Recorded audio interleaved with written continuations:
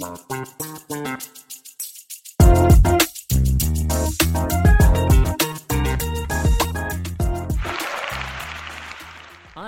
మహాభాగ్యం, అందులో కొంత మనందరికీ ఉండాలి. అలా ఉండాలంటే డాక్టర్ పోడ్కాస్ట్ వినాలి.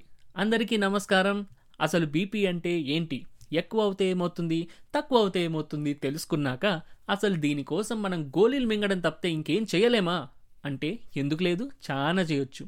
ముఖ్యంగా మధ్య వయస్కులు, ఎవరికైతే బీపీ రావడానికి హై రిస్క్ క్యాండిడేట్సో, ఇంకా రీసెంట్గా బీపీ వచ్చిన వాళ్ళు, కొన్ని పద్ధతుల ద్వారా దీన్ని కంట్రోల్లో పెట్టొచ్చు. అవేంటో ఇప్పుడు మనం చూద్దాం. ఒకటి, ఒకవేళ మీరు బరువు ఎక్కువగా ఉన్నట్టయితే బరువు తగ్గాలి. బిఎంఐ అంటే బాడీ మాస్ ఇండెక్స్లో మీరు ఎక్కడున్నారో చూసుకొని దాన్ని తగ్గట్టు మెయింటైన్ చేయాలన్నమాట. ఒకవేళ మీకు హై బీపీ లేకపోయినా ఆరోగ్యం కోసం బరువు తగ్గొచ్చు. 2, తినే ఆహారంలో ఫ్యాట్స్ తగ్గించి ఫైబర్ ఎక్కువ చేయడం, అంటే కొవ్వు పదార్థాలు తగ్గించి పీచు పదార్థాలు పెంచాలన్నమాట. 3, ఇది చాలామందికి బాగా తెలిసే ఉంటుంది, ముఖ్యంగా మా ఇంట్లో వాళ్ళకి, ఉప్పు తగ్గించడం. ఎందుకంటే మా ఇంట్లో మా అమ్మ వాళ్ళని మేము ఎప్పుడూ ఆట పట్టిస్తుండేవాళ్ళం, అరే అమ్మ ఉప్పు మర్చిపోయినావు అని. మనం మంచికే మర్చిపోయారు అనుకుంటే మనకే మంచిది. ఎందుకంటే ఉప్పు నీటిని ఆకర్షిస్తుంది, ఎక్కువ నీరు శరీరంలో ఉంటే ఎక్కువ రక్తం అన్నమాట, అంటే తెలుసుగా ఎక్కువ రక్త ప్రెషర్ అన్నమాట. ఇలాంటి డైట్నే ఇంగ్లీష్లో డాష్ అంటారు, dietary approach to stop hypertension. దీనిలో కూరగాయలు, పండ్లు, హోల్ గ్రెయిన్స్, అవేనండి సజ్జలు, జొన్నలు, రాగులు ఇలాంటివి అన్నమాట. అలాగే లో ఫ్యాట్ డైరీ, ఇలాంటివి మన డైట్లో పెంచి ఫ్యాటీ ఐటమ్స్ని తగ్గించాలి. ఉదాహరణకి మనం చేసుకుంటాం కదా ఫ్యాటీ మటన్ కర్రీ, అలాంటివి తగ్గించాలన్నమాట. తర్వాతది వ్యాయామం.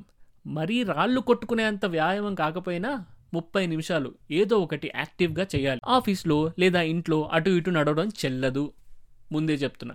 30 నిమిషాలంటే 30 నిమిషాలు. దీనికోసం సెపరేట్గా సమయం కేటాయించి వాకింగో, రన్నింగో, స్పోర్ట్స్ ఆడటమో, లేదా జిమ్ ఆర్ హై ఇంటెన్సిటీ వర్కౌటో ఏదో ఒకటి యాక్టివ్గా ఉండాలి. ఎందుకంటే ఇలా యాక్టివ్గా ఉంటే మనసు కూడా హాయిగా ఉంటుంది. అలాగే భవిష్యత్తులో గుండెపోటు కానీ మెదడులో స్ట్రోక్ కానీ రాకుండా కాపాడుతుంది. తర్వాత మద్యపానం ఆరోగ్యానికి హానికరం, అందుకే ఎక్కువ తాగకూడదు.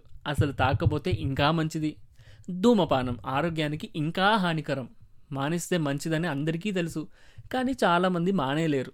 స్మోక్ చేస్తే రక్తనాళాలు డైరెక్ట్గా డ్యామేజ్ అవుతాయి. అటుపైన ఊపిరితిత్తులు, కిడ్నీలు, గుండె, మెదడు, ఒక్కటేంటి అన్ని శరీర భాగాల్లో ఏదో ఒక విధంగా సమస్యలకు దారితీస్తుంది. నేను చెప్పినవి అన్నీ పాటించాలంటే కష్టమే. ఈరోజు నుంచి అన్ని మానేస్తారు, రేపటి నుంచి కొత్త మనిషిని చూస్తారు అనుకుంటే ఏది అవ్వదు. ఒక్కో మెట్టు ఎక్కాలి, ఏదో ఒక దగ్గర మొదలుపెట్టి మెల్లగా ముందుకు వెళ్ళాలి. ముఖ్యంగా వ్యాయామం ఒక అలవాట్లా చేసుకుంటే చాలా మంచిది.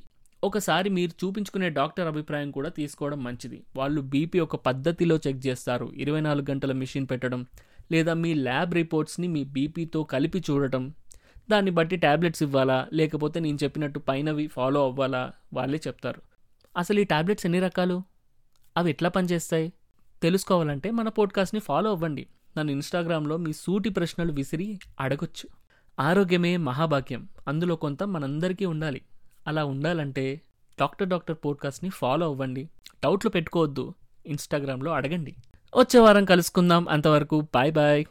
అవునండి, చెప్పడం మర్చిపోయాను, మన పోడ్కాస్ట్ అమెజాన్ మ్యూజిక్, యాపిల్ పాడ్కాస్ట్లో అండ్ స్పాటిఫైలో కూడా ఉంది. మీరు అక్కడ కూడా ఫాలో అవ్వచ్చు.